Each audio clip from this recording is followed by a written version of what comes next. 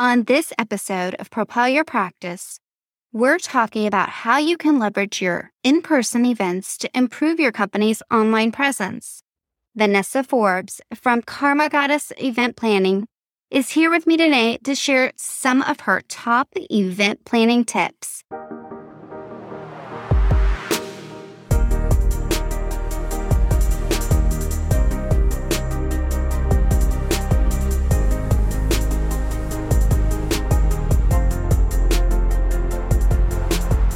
Hello, and welcome to this episode of Propel Your Practice. I'm Darcy Sullivan, your host, and today's guest is Vanessa Forbes, the founder and creative guru behind Karma Goddess Event Planning. Today, she's going to share with us some of her top event planning tips, and we're going to chat about how you can leverage in-person events to grow your company's online presence. Welcome to the show, Vanessa. I'm so excited to have you here today. Thanks, Darcy. I'm really excited too. Thanks for having me. Events are back, and they're back in a big way, aren't they? They're in full force. I don't think anyone in our industry imagined it would quite be like this. Everybody in the event industry that I've talked to, whether they're photographers or event planners, wedding planners, I mean, it has been crazy. Every event that was put on hold seems to have gotten pushed to this year, and things have been just going in full force. Absolutely. When COVID hit, we were in the midst of one of the best years we were ever going to have. We were involved in a very big launch of fitness movement with a celebrity that we were almost so excited about. I can't mention who, but then everything came to a crashing halt. And we all anticipated it to be really quite simple, like in and out, just like Zika. But we were on hold. And now we're back. Now it's back. And I love this because I think that a lot of people that listen to the show are chiropractors, physical therapists, acupuncturists, and either they haven't done an event in a long time because of the shutdown, or they might be new to the industry or just opening their clinic and they haven't had the opportunity. During today's show, what we're going to talk about is the type of events that you can do live, why you should do live events. And Vanessa's going to share some amazing tips for not only planning in advance for these events, but how to leverage them to really increase your online exposure. And then we'll talk about how you can also use them to leverage more traffic to your website. So it's going to be a fun show. Now, one thing that I want to mention is if you haven't done an event or haven't done one in a while, that there are tons of examples of events that you could run. You could do lunch and learn. We see a lot of chiropractors do events like running clinics or rowing clinics or corporate wellness events, or teaching about desk ergonomics, stretching events, sports injury recovery events, health fairs. The list goes on and even includes things like corporate networking events or vendor appreciation or just continuing education events. So you don't need to just pigeonhole yourself into thinking that there's only one or two types of events that you could have. And in addition to that, I think a lot of people put off their grand openings. So you might want to consider having an event like that. And if you're new and you're just starting your clinic, you can use these events to grow your audience base, especially if you decide to partner with organizations like local gyms or chambers of commerce or other organizations that already have a large audience. And one thing that I like to suggest is, especially if you're just getting started, that you leverage meetup groups. There's tons of meetup groups that would give you the opportunity to grab onto some of that active audience that a lot of chiropractors and other people are looking for, whether it be triathlete groups or running groups. There's lots of opportunity there where you can really connect with an audience that's already established and is your ideal target audience. So that was long-winded, but Vanessa. Yes. So let's talk about there's basically 3 stages of planning an event. You're going to start with your beginning, your planning, your prep. All of those things are as vital as your day of, which would be your next step. And then just as vital is your follow-up.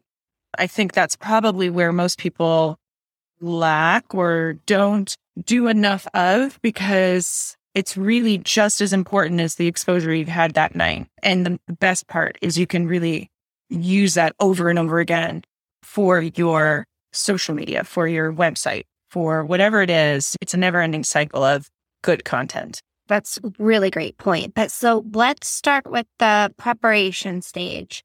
What should people keep in mind if they're planning an event for the first time, or if they're planning their next event? One of the key things that I would say is your budget is always where you want to start. You want to be realistic with your budget. Everybody wants a lot of things and think they can do a lot of things, but when it really comes down to it, you're best prepared when you're realistic in that manner. And then going from there, you want to set up what type of event you want to do, your timeline of that event, even the type, like the day, picking your date. Is it a weekend? Is it a day, evening event? And those sorts of things.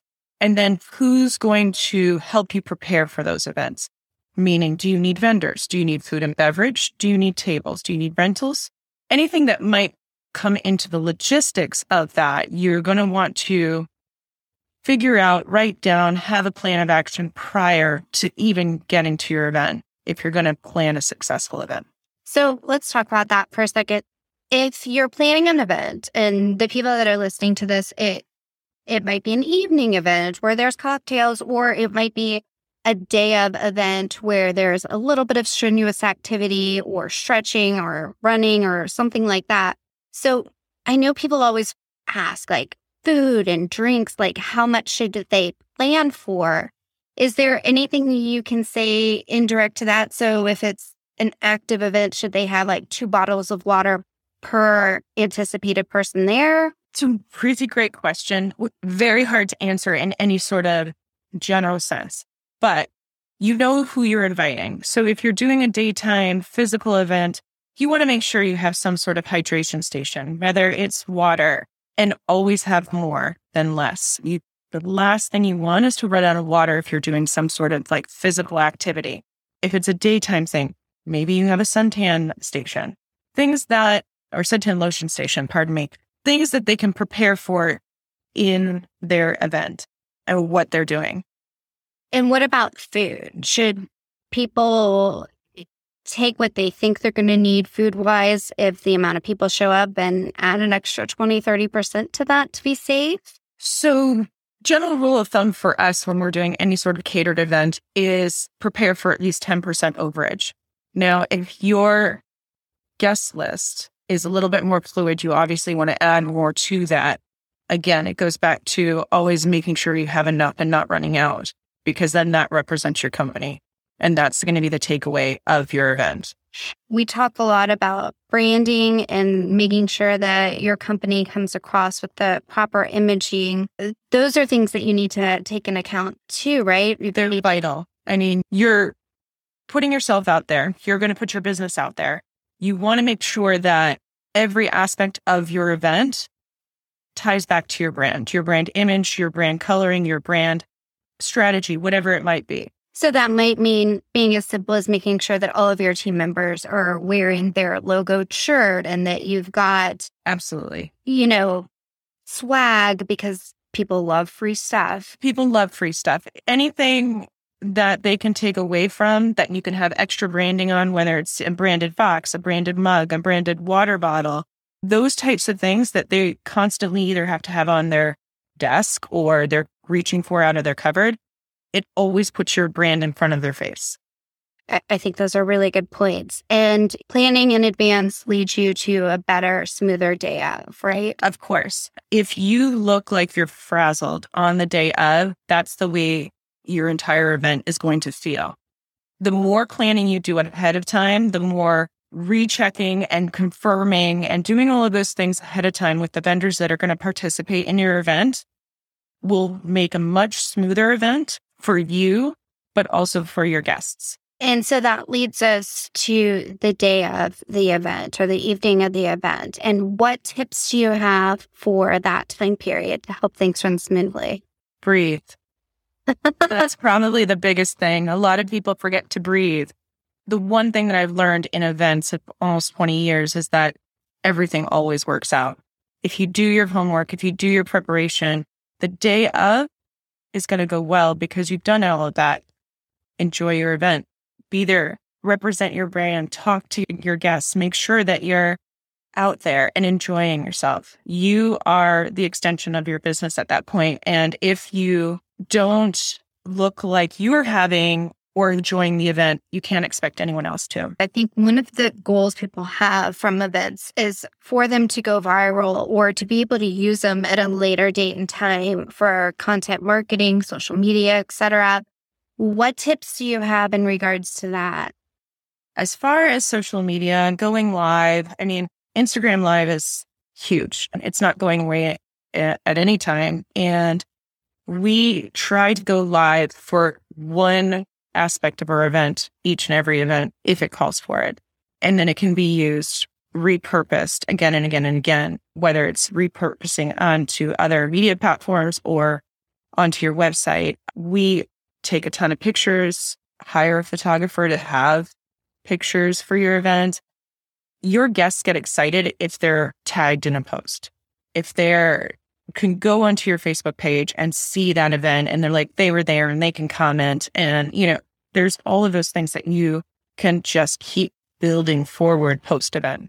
And I know we're living in a digital age right now. So ideally, you want somebody to sign up for the event ahead of time, get their email address, get their phone number, get their information. But if you're hosting an event that doesn't allow for that, you can always do the good old-fashioned pen and paper where you just make sure that you're still getting people's names and email addresses and phone numbers so that you can follow up with them after the event is over. I think that that's one thing sometimes people miss is if they've got these great opportunities to be a part of these events, sometimes they forget or they get so distracted with making sure everybody's having a great time that they forget about the lead generation aspect of the event.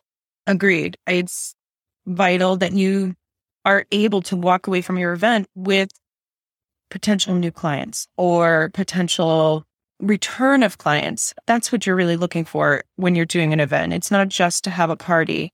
At this point, you want to be able to grow your business. You're expanding yourself. You're expanding your brand. And an event is the best way to do that because you're opening yourself up to all of these great new opportunities.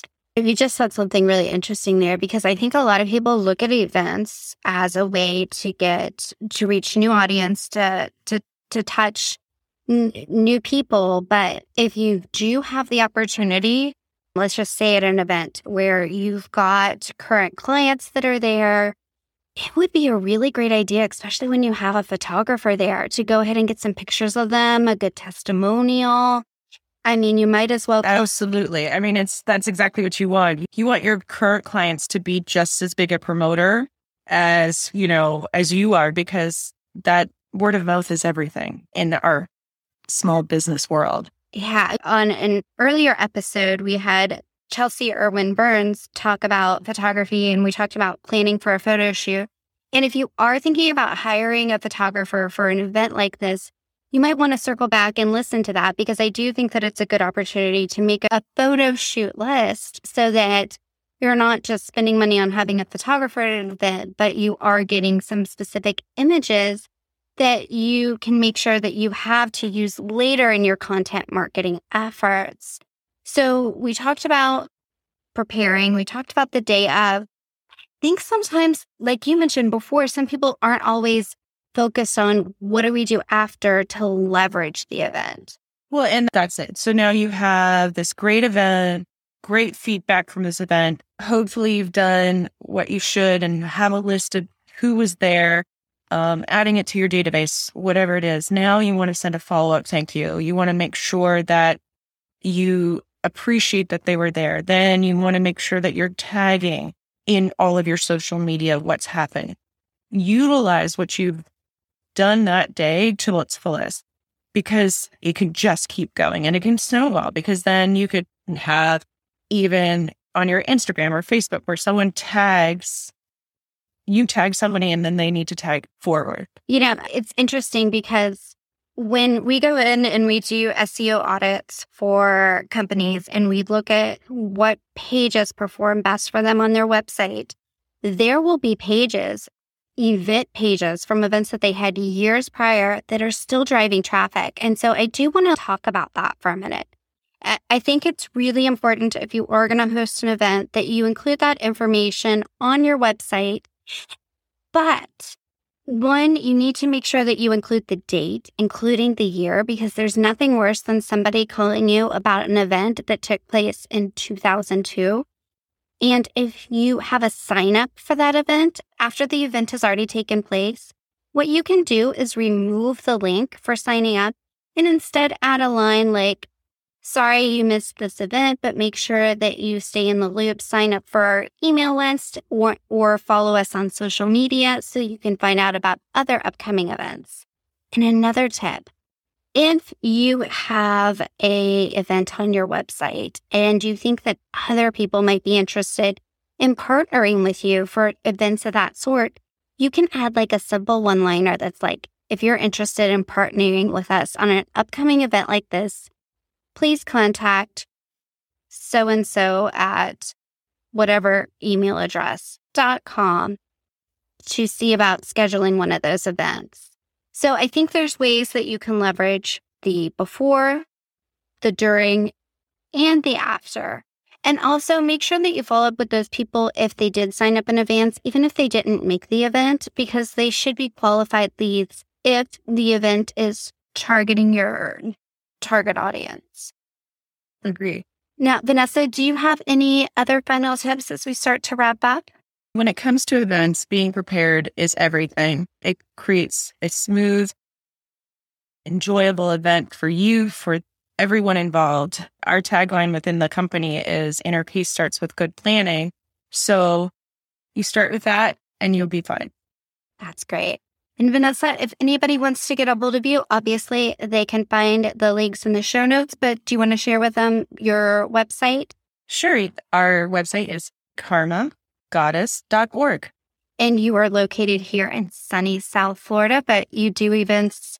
We do events nationwide. We love to travel, so we will come and see you. I hear you even have access to some private islands if people want to get crazy. If people do, we have access to private islands that we can definitely set up workout retreats or yoga retreats or anything that you can imagine we can come up with. Thank you again for your time today, Vanessa. This was fun.